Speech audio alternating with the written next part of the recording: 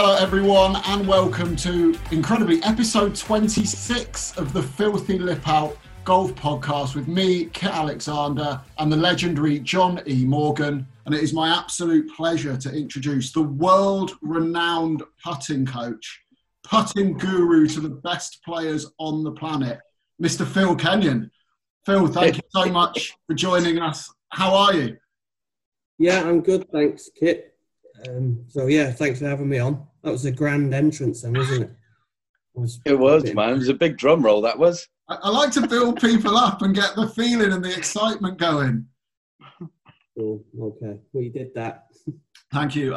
Phil, you were over in Dubai recently watching your pupils. Matt Fitzpatrick claimed the DP World Tour Championship. Lee Westwood, of course, you also teach. He won the race to Dubai, Order of Merit. How's this year been for you in very difficult circumstances, I imagine? Yeah, no, it's been an unusual year, hasn't it, for everyone, and myself no different. Travel has been restricted for me this year, so I've not travelled anywhere near as much as what I normally do, which has been a negative in some ways, but also a positive. It's been great to spend time at home with family, and I've got a 4-year-old son, so this year's been great to spend time with him. My relationship with him has gotten so much better. Not that I thought it wasn't very good to start with, but you know what it's like with kids. The more you're around, so that's been good. And I guess without travelling, it's given me a few opportunities to do some other things which I wouldn't normally have had the time to do. So yeah, it's been a weird year, but you just try and draw the positives from it, don't you? And make the best out of it, which I've tried to do. But I'll be glad to see the back of it, for sure. As we all will. I think we all will, to be fair, yeah. I mean, I want to go back to even before you were a putting coach, because I saw some pictures on the PGA Euro Pro Tour's social media from earlier this year, from back in 2002, the year John was playing on the Euro Pro Tour as well. You were a player back then, so tell us a bit about your history, your playing career, and then how you got into the coaching. A player would be a very loose description. Just to let you know, he's just stole my line there. Yesterday he has just picked that one off me, so I got nothing to ask you now. Bummer. Go on, Phil. No. I did play for a short period of time. After I finished university, I'd always wanted to be a playing professional. Golf's been a passion of mine since I was a kid. And I played to a sort of decent level, amateur level. Went to university and played in British University stuff, played the World Student Games. And then when I graduated, I thought this is my opportunity. If I'm ever going to give it a go, give it a go now. So I turned pro and played for about 5 years. But really just sort of mini tour type stuff. At that time, it was MasterCard, which then kind of merged into Euro Pro. I played some sort of challenge tour, but never really did much good, really. You mentioned John playing at the same time. John, I can vouch for, played to a lot higher standard than I did. But it was a great experience for me because I learned a lot about the game during that period of time. What it's like actually trying to work on your game at the same time as compete. And I needed to work on my game. I wasn't someone that was blessed with a lot of talent. So I needed to find ways to get better if I was going to reach the goals that I'd set myself. So it was a really good experience. I thoroughly enjoyed it. It was, I was skint. I didn't have a pot to pee in. Exactly. Yeah. I wouldn't take it back. No. But I was also very fortunate during that period of time as well. I a really close friend and a mentor of mine, Harold Swash. I worked alongside him kind of at the same time, helping him out, getting a little bit of paid work here and there whilst I was playing. And at the time, I was doing it for money and being around Harold, who I enjoyed because he was a family friend.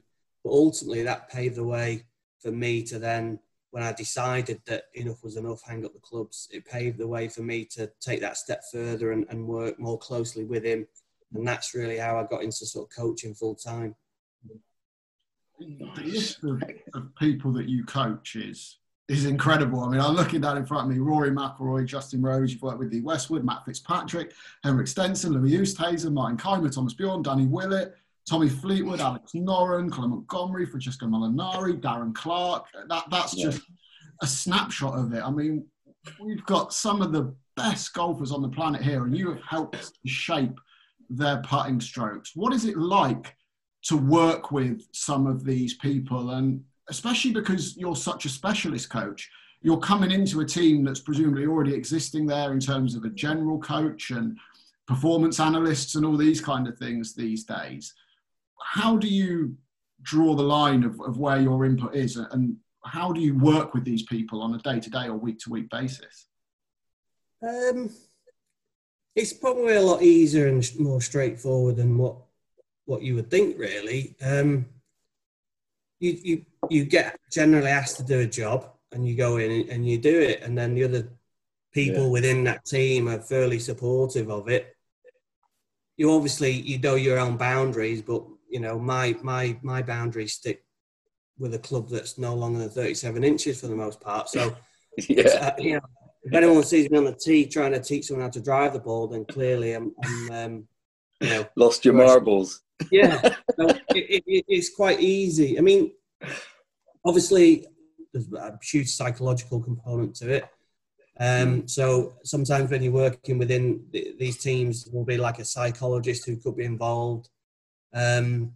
So you know, that would involve, you know, having to liaise or work with that other person. But for the most part, everyone's got the same goal, and that is to help the player in question. So you kind of work together and you find ways and means to make it work. So that aspect of it I've never found particularly difficult, because you're dealing with a bunch of other professionals who, like you say, have the same mindset. You know, the harder bit is doing your job well enough, but working within, you know, a bigger framework of a team is, it's not that difficult, and it's an enjoyable part of it, actually, to work alongside other professionals. I learn a lot through, I have some of the greatest learning experience being at Ryder Cups, watching sort of Pete Cowan talk to someone from off the ledge on a Wednesday night, you know, seeing how they deal with that person, interpersonal communication skills. So being part of teams is a fun part of it. How's your email address going at the moment? I mean, they must be sending you videos after videos, because with all this trying time and everything like that, I mean, you're not really able to go and see them, are you? So, I mean, you must be getting videos left, right and centre and going through it. What kind of feedback do you give to, say, someone like Westwood? Because he's just gone through a big transformation. Yeah, I mean, like a lot of the clients that I have at the moment, I've worked with for a number of years now. So, it's, you know, generally a lot of stuff that you're doing with them is maintenance, you know, supervision of practice type stuff when you're at events. So it's not like, I feel like at times there's a sort of a huge pressure in terms of sending videos like what's wrong. You know, a lot of times guys, they have ownership and can work stuff out. But, you know, this year, obviously, you've had to rely a lot more on sort of remote instruction. Yeah. Well, technology is great nowadays, isn't it? You know, I mean, WhatsApp, so easy to send a video. And then the stuff that could be done with, you know, remotely through Zoom. A few of the clients that I work with, they have, you know, various sort of putting technologies that they can use to capture data, and they'll share that with me. So you kind of get by. It's not too bad. And if you can't be at an event and you can't travel, the least you can do is you know, try and make sure all that stuff works and respond accordingly, no matter what time of night it is, or no matter how many gin and tonics you've had. Yeah, exactly. Yeah, is there like, if there's a certain amount of drinks I've had where I probably shouldn't be offering feedback to this player about their putting stroke, I'll wait until the morning when I've sobered up. Do you have a little limit where you're like, I'll just wait? Yeah, no, I've not actually worked that one out yet, but I do. A good story was last year. I had a weekend away with some friends. We went to Ibiza, and it was about 1:00 at night. I'm out in Ibiza, and I get a phone call, get some videos and a phone call of Gary Woodland, who's at the memorial, having put poorly. And there's me and I beat on the phone trying to help him. Did you admit it and be like, look, Gary, I've had a few drinks here. I'm in Ibiza, so... or did you just try and absolutely keep straight face, be an uber professional? Can't remember, if I'm honest. Good lad. I think John, I'm interested to hear your sort of philosophy on putting, because obviously we play a fair bit together. You were a brilliant golfer, an unbelievable ball striker, but I know putting is something that through the years has vexed you somewhat. You now use a claw grip, which I've adopted as well and really enjoy. But how do you look at putting, John? Well, it's weird, right? So this is right up your street, Phil, because Harold Swash was the man. I was at England training camp, and this is the first time someone ever made me think about putting, which, just tell me, is that a good thing or a bad thing, first of all? Well, it could be a bad thing. It really depends on the person, doesn't it? Well, me personally, I'm a bit simple upstairs. So, you know, for me, having system overload with a few things going on in my head was not good for me. So anyway, Harold gave me kind of an assessment on the putting green, and you know, I found putting was quite one of my strengths because I was just a field putter. I'd just seen shape, seen the borrows, and I just seen the ball just fall in the hole. And yeah, it was very similar to my style of game. And then questioned it really, and then I started to kind of become a little bit more rigid. I remember going to Q school, and I remember having a backstroke about that far, even on 20 footers. It was like, you know, and it was like, you know, I find it really, really tough. Then gradually I went play with Vijay Singh and went to the belly putter. I remember having a putting lesson off of Tiger, and you know, asked him, you know, what he thought about, and really and honestly, it was all about feel for Tiger, nothing else. It was all feel. You know, he said, you know, if it's left to right, right to left, downhill, uphill, it's not going in if it's not the right touch anyway. So, I mean, that was pretty black and white and simple for me.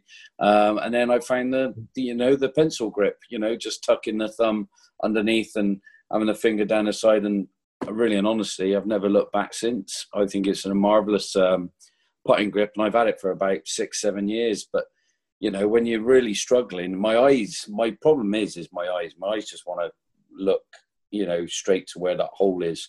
And then obviously the head wants to come up, and then the shoulders start coming up, and then you're up and out of it. And that's when you get the short backstroke, and it does your head in, because you're lit worldie after worldie. And I'm not, there's an amazing culprit for this, because the man, as you well know, Kit, I bigged him up all the time. I'm a massive fan of Lee Westwood, right? Big fan. And the only thing that's let him down has been his putting. And now, just seeing him with that pencil grip or claw, whatever he's using, it just looks amazing. Really does, Phil. How have you worked with that, and how did you come up with that, bud?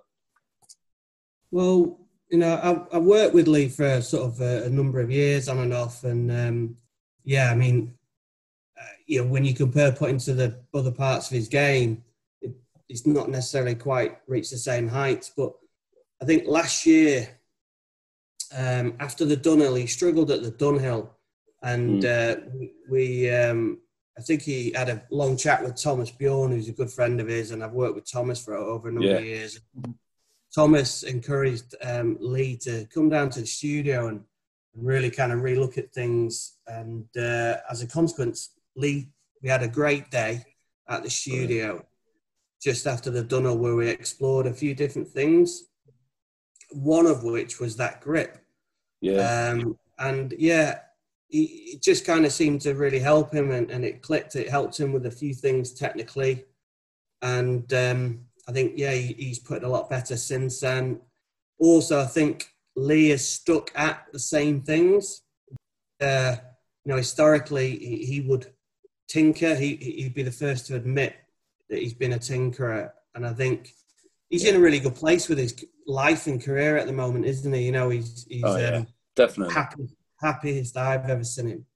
And as a consequence, that translates really well in everything else, doesn't it? So he's stuck at things, he's been patient, he's been a lot more process driven, and I think as a consequence he's gotten more confidence with his putter, and he started to putt better. He's had some really good putting tournaments over the last 12 months, and I actually didn't see the final few holes of last week until I got home. So I didn't see his finish other than sort of seeing it on the scorecard. I was out on the course and I watched him. He had a really good chance on 15 and I saw him miss that. And then I went to see where Matt was. And then I saw that his final few holes, sort of Sky Plused it and watched it again this week. And he held some really good putts, didn't he, under pressure, which really, when you look back, won in that order of merit. Because, I mean, one shot either way. Yeah. Great putt 16, 17. And a tricky one on 18, great up and down, So, well, that's it though, Phil. That's it though, Phil. He made it look simple, can I say, which is a very big step for Lee, I think. He made it for the punter looking in, watching him, it looks simple, which was, is the icing on the cake for me. You know what I mean? I'm looking forward to the Masters in April now. Come on, Masters.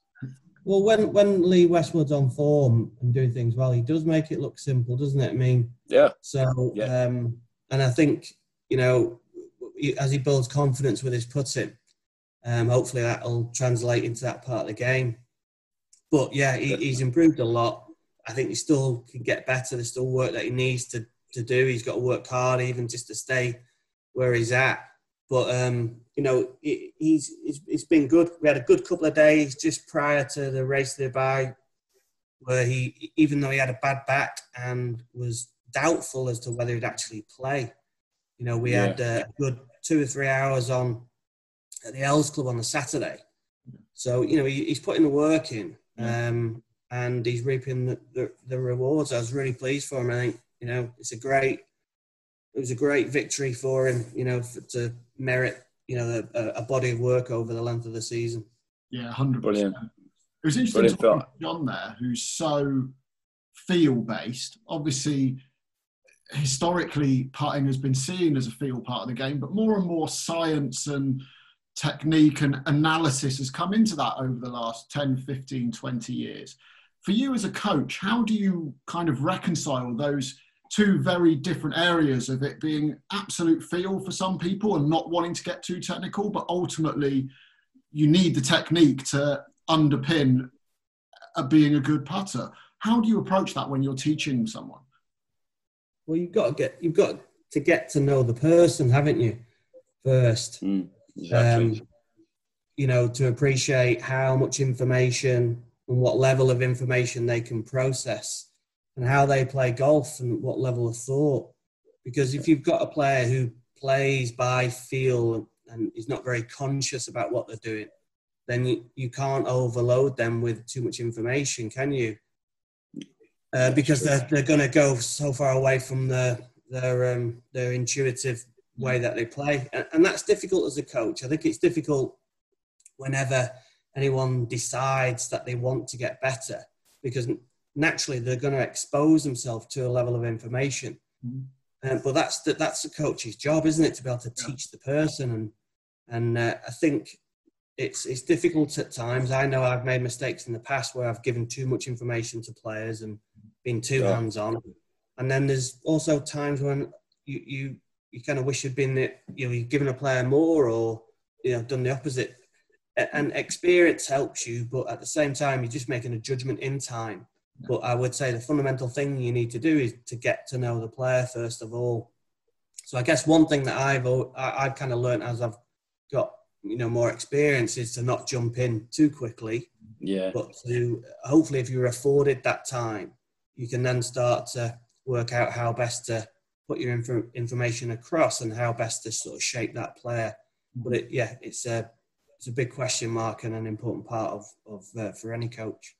I'm going to put you on the spot now, Phil. I'm going to put you on there, man. I mean, you've come up with an amazing couple of gizmos, boss, for people like myself now who don't play, want to practice at home, and go through a nice couple of drills, which is the one kind of gizmo. I mean, this is for you to self-promote yourself, mate, and some of your gizmos. But you've come up with a fair few of them. Which one are you most proud of? If you could label one of them, which one would you be more proud of? It's a tough one, really.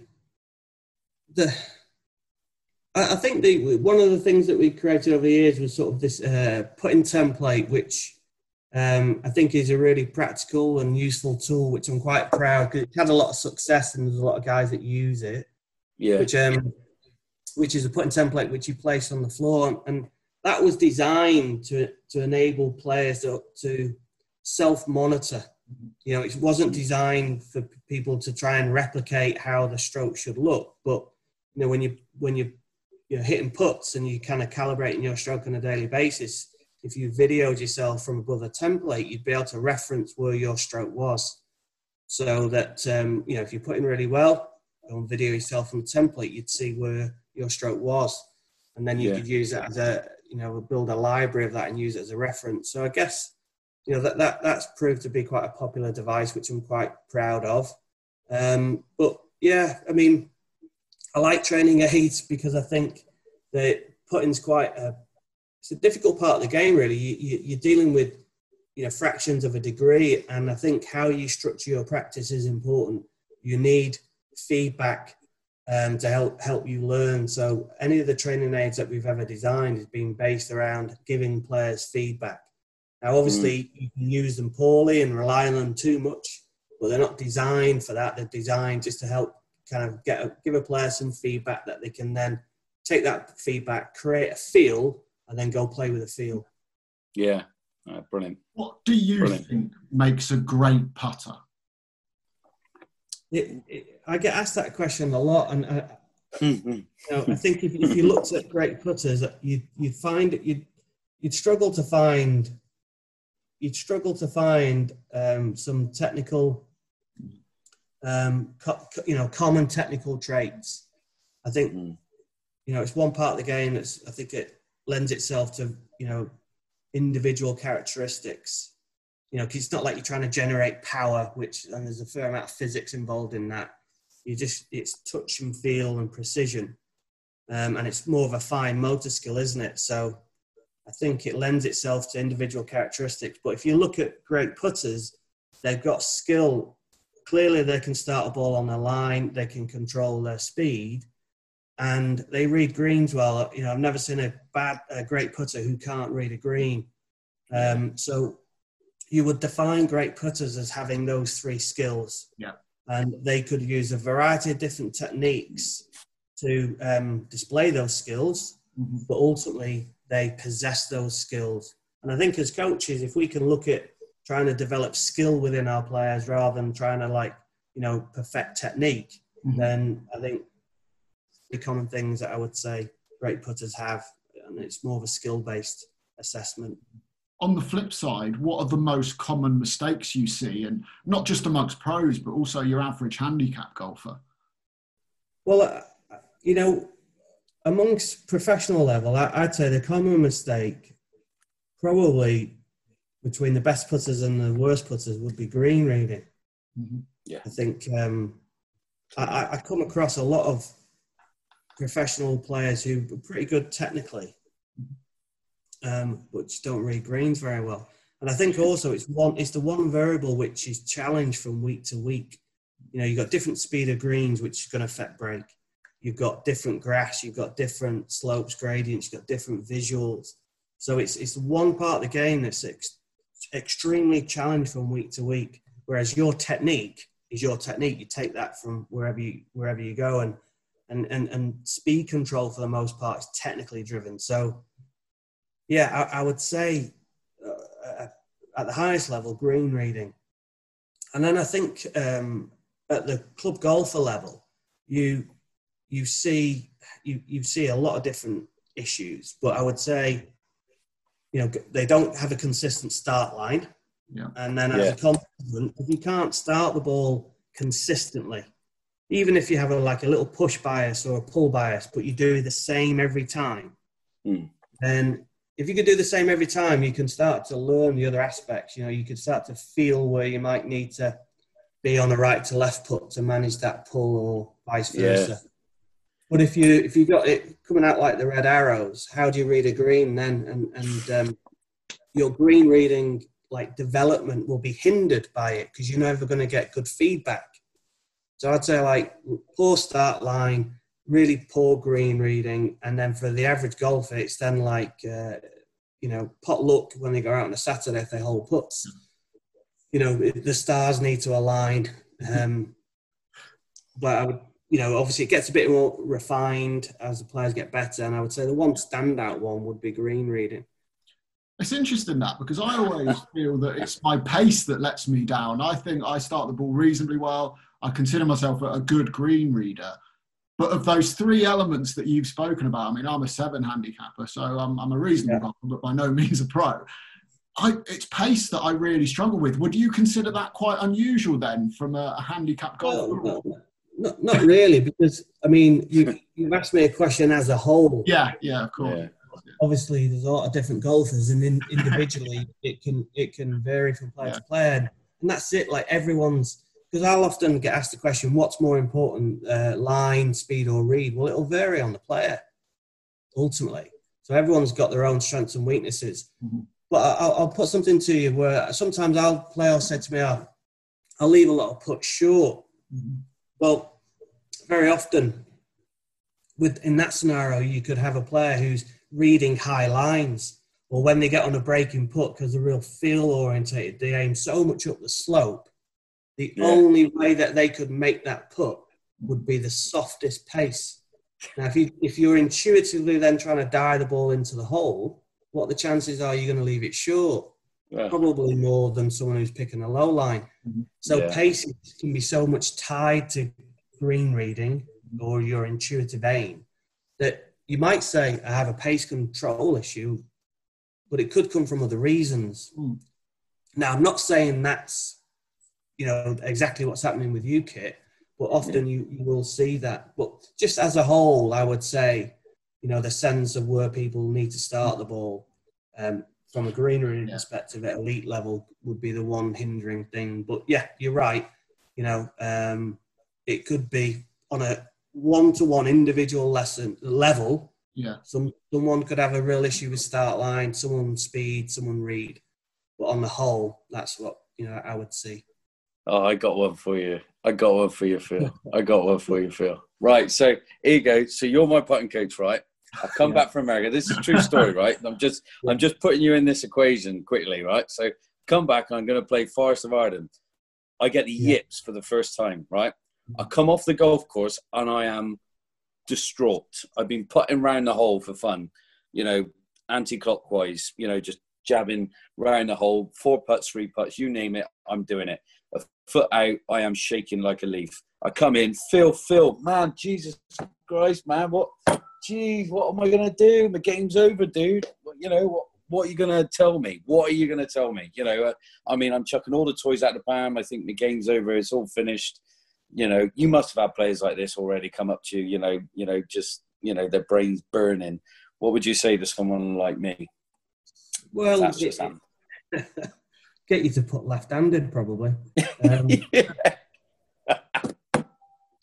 Quite a good swing left-handed, to be fair, so it might work. If anyone could do it, John could do it, couldn't he? But I think, obviously, if you're saying you've got a yip at that time, and yips, at that, yips could have a technical manifestation, and you mentioned about having change to a claw or pencil grip or whatever.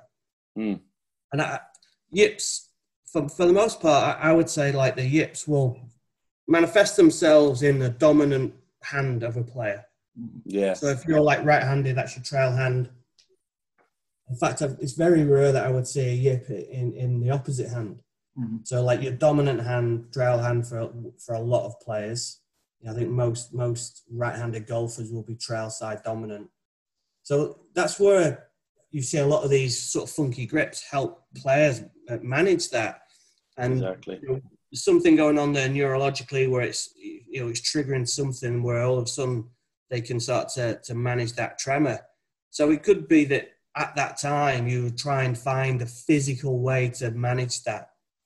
And for a lot of players that can help. But clearly there's a mental aspect to it at times. And at that point, I would, going back to your team thing, the team question, that I would duly pass that one over to the psychologist of the team. Yeah, no doubt. I know I would. I've got a feeling in John's team, the psychologist's getting a lot of work. Mate, I had Bob Rotella, mate, John Pates, I had them all. I went and stayed at Bob Rotella's house, and he had that indoor putting green. Mate, it was in my element, reading through his visitors book, people that have been there. Jeez Louise, it was like the Bible for me. Couldn't believe it. I've got a great Bob Rotella story actually, which I probably couldn't repeat on this podcast. I got one as well. Go on, you can do it. I'll do it if you do it. So I was working with a client, and he went to see Bob at the time, and he said, "Do you want to come in and sit in?" And like, when I was a kid, I'd read all his books. I thought, yeah, I'd love to, So we go in, and Claire started talking about various things, and then Bob said, "Well, I'll give you an analogy." He said, "When you go to the toilet, do you ever get a hard-on?" Yeah. And I was and basically what Bob was trying to explain was that your body knows the scenario and knows how to react, and you've got to trust your instinct. And Exactly. in that example, it wouldn't get it wrong. So, yeah, it was a little bit left field as an analogy, but it was interesting nonetheless. It makes the point. Mate, it was. Do we have to edit that out of the podcast, or can that stay? I'm leaving that in. We've had worse. We've had far worse. We've had 10 times worse, mate. 10 times worse. You're all right, Phil. You're fine, mucker. You're fine. But yeah, I love my time with Bob, actually. Such a lovely fella. And he never forgets anyone. I seen him like 10 years later at Troon, and he's come straight up to me. He's, "Hey, you are? Hello, John. I haven't seen you in 10 years. I mean, such a lovely friend. Knows everyone he's ever worked with. Such a great rapport with the players as well, isn't he? And everyone. Yeah, I think he's one of the more well-respected people out there. So, yeah, nice guy. Yeah, top bloke, mate. Top bloke. Unfortunately, there are a lot of people listening to this who might not be able to get out and about and play as much golf as they might be able to, weather and other things going on. But putting is one thing we can all practice when we're at home. You get your putter in from indoors, you find a smooth bit of carpet or lino if you're replicating the John's got his set up at home. For people that are listening and think, well, I'm going to make the most of this time, or I've got a few hours over Christmas perhaps, or New Year when the family aren't around, I can practice my putting. Are there any particular drills or things you would tell them to focus on that would be the best thing they could do to improve their putting at home? Well, I think the one thing that you can work on indoors is obviously your technique. And then when you do get out and you get a chance to play, you kind of don't want to be worrying about your technique. You want to be getting out, enjoying just putting, don't you? And so by boxing off a little bit of technical work indoors, I think that can stand you in good stead. And if you think about going back to sort of the skills set thing we talked about before, if you think about what the job of your technique is to do, it's to be able to start the ball on line. So, I think like doing start line stuff indoors, I like using sort of putting gates where you've got different degrees of error that you're trying to put the ball through. And that'll give you a real test of your ability to start the ball on line.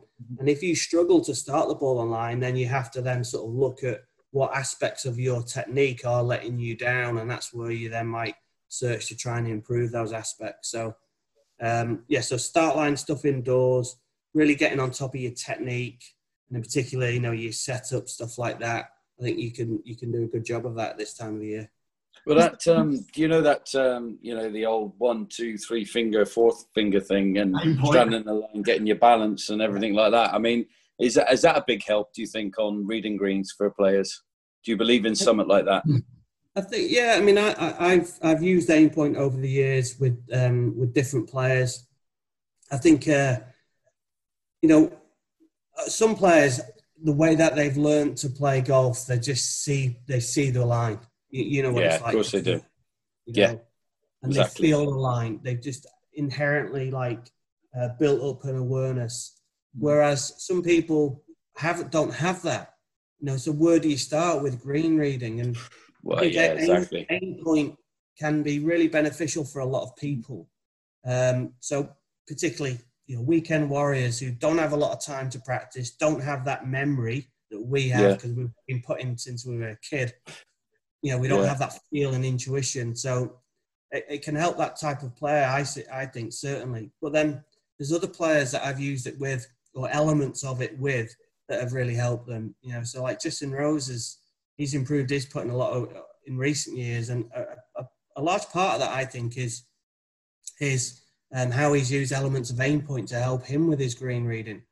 So there's a lot that can be taken from it. It sometimes gets a bit of a bad rep at times, but if you look into it and use bits of it accordingly, it can help a lot of players. So I think it's a good framework and a good system.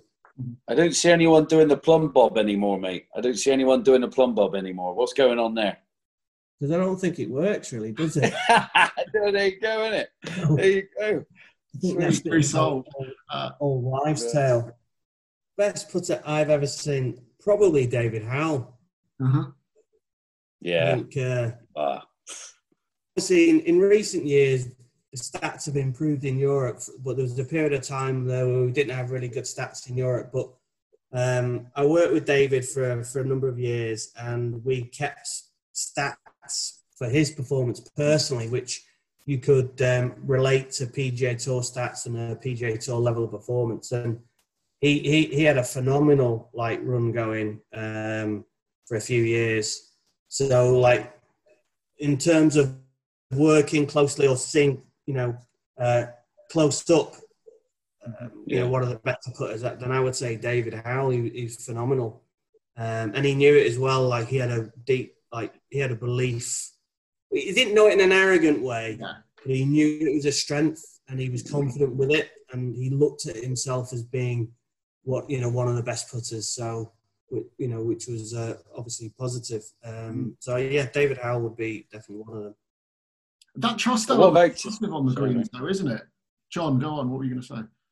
No, I was going to say Fitzy, because I've had to give Fitzy a few winners interviews. I wasn't there, obviously, at Dubai, but I like what the putter he uses, and he's got a new pattern on it. And has he been able to buy the rights of that kind of putter that wasn't being made anymore? Is that right, Phil? Yeah. Well, a second like Fitzy's one of the better putters, that I've worked with. And I would say currently he finished second last year on the PGA Tour stats. He is, up until this year, he has always used a yes putter. And he first started using it when he was 15, and that's when I first met him and started to work with him. So I've known Matt over a number of years, and he's always used that style of putter and that brand of putter. And I think, the company no longer exists now, and he had a few issues with stuff getting damaged in transit, shafts getting broken, hosels getting bent. And basically a company, Bettinardi, they made a putter for him which replicated the C groove pattern, because that C groove was no longer the patent on it had run out. So they were able to copy that configuration, that design, and Matt's been using it ever since, and puts well with it. I must admit, I putted with a C groove putter for about 6 years. I absolutely loved it, mate. Absolutely loved it. So I know where he comes from. But I remember giving him an interview after he won in Sweden, Nordea Masters, and I said, "Is Chubby going to get you?" He was with Chubby at the time, and he was saying, "I said, is he going to get you a sponsorship deal with a Hoover company?" And he was just laughing his head off, because I said, "You're just hoovering up on the greens for fun." I mean, he just putts so well, and he makes it look, like I say, he makes it look simple. It just looks like he's got all the time in the world in his putting stroke, which me personally is the biggest thing. When you look at Tiger in his prime, you look at Phil when he was, playing his best golf, it just looked very rhythmical and soft and loads of time. And he looks like one of those, You've been to the biggest events on the planet, Ryder Cups, major championships, the Masters, the Open. What are your favourite moments or memories in the game that stand out for you? Oh, well, naturally, they're not the missed cuts or getting a bollocking when someone's putted badly. So it's obviously when, it's at the other end, isn't it? When you've been lucky enough to share, someone's kind of winning moment and the glories of it. I'm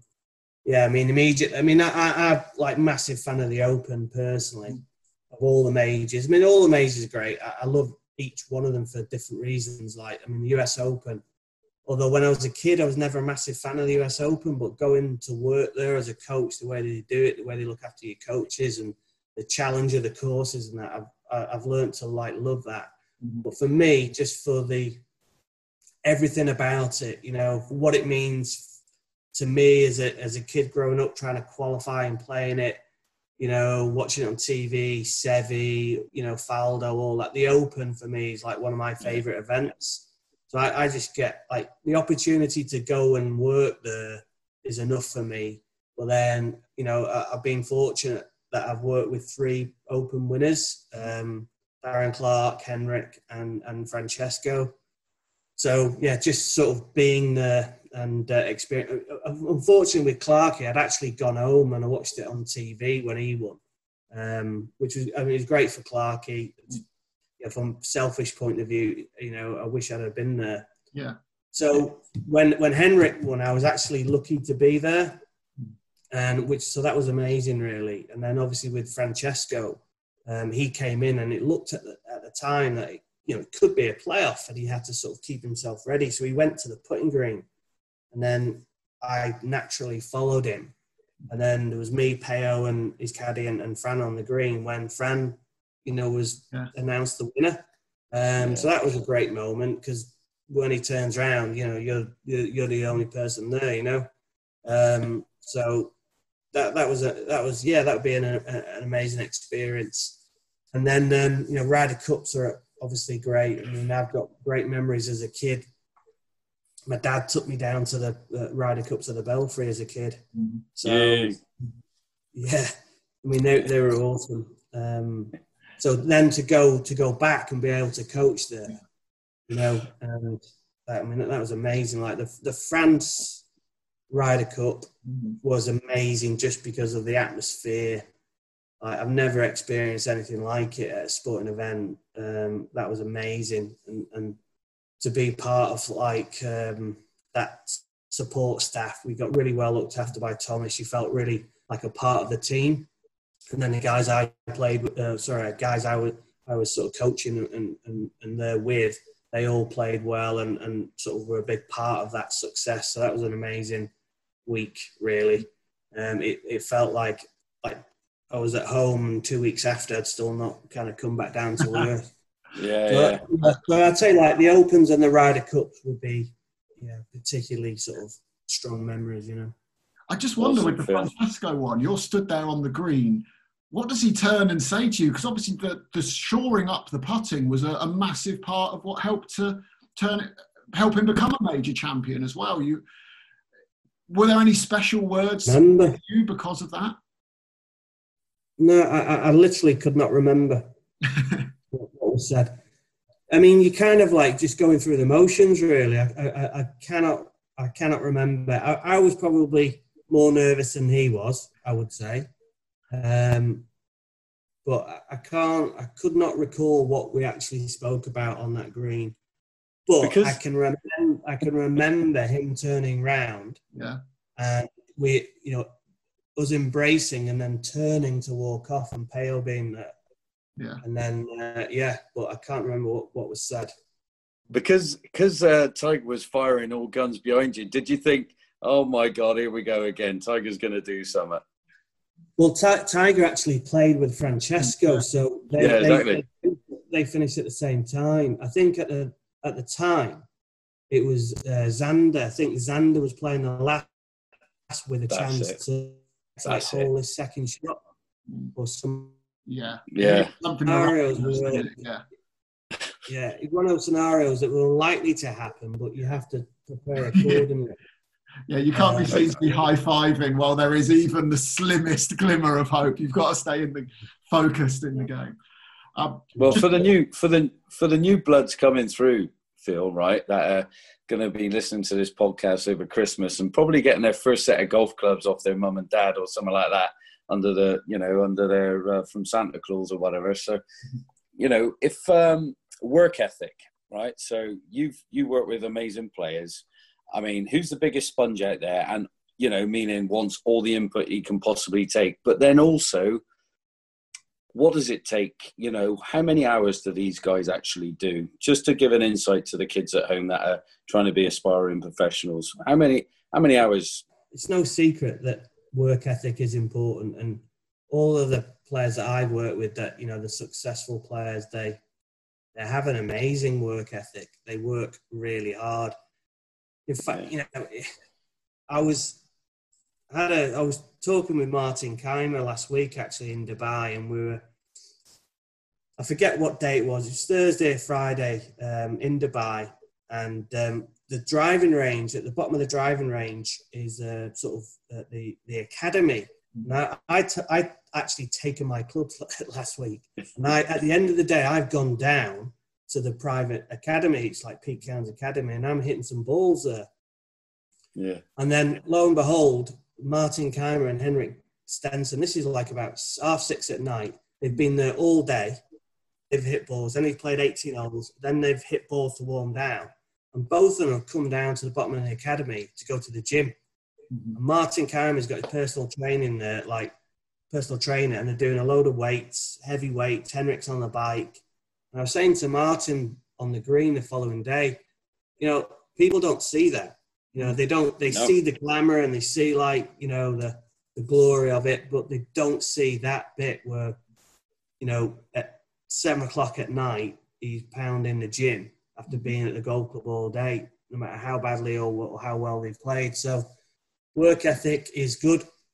You need a strong work ethic, and these guys have been doing that for a long period of time. If you look at Henrik, how long he's been out there grinding, working hard. But then just as important as work ethic would be how smart that you work. Yeah. And I think that's really important, and probably more significant than the amount that you work. So if you look at, like Justin Rose, like he's a real consummate professional, like Tommy, Francesco, Henrik, Martin, they're all smart about how they go about their work. Nothing's taken to chance. They'll have a support team around them. They'll lean on different people. Some more than others. Yeah. And you're seeing it yourself now, John. Like the kind of like the team aspect of golf has gotten bigger. There's more specialists, and these professionals will lean on them because they're looking for that extra edge, aren't they? Exactly. But ultimately, it's the ones that take the information, take an ownership over it, that then go and do great things with. So working smart, taking ownership of that would be the most important thing. But obviously, work ethic, the willingness to get out of your bed when it's pissing it down, and get out there and do your stuff. So that was a trick. I seen a cracking one from Chris Wood last year. Actually, there's a kid on his putting green at Long Ashton Golf Club, and he stuck a brolly down the back of his thing here and jammed it into the top of his trousers, and had the brolly overlaying it, peeing down with rain. There was puddles everywhere, and he didn't leave there for hours. I mean, that is what it's like. And I mean, I was like that. I was like that as a kid. You couldn't get enough. It didn't matter what the weather was like. You're out there until until light went. That is for sure. Yeah.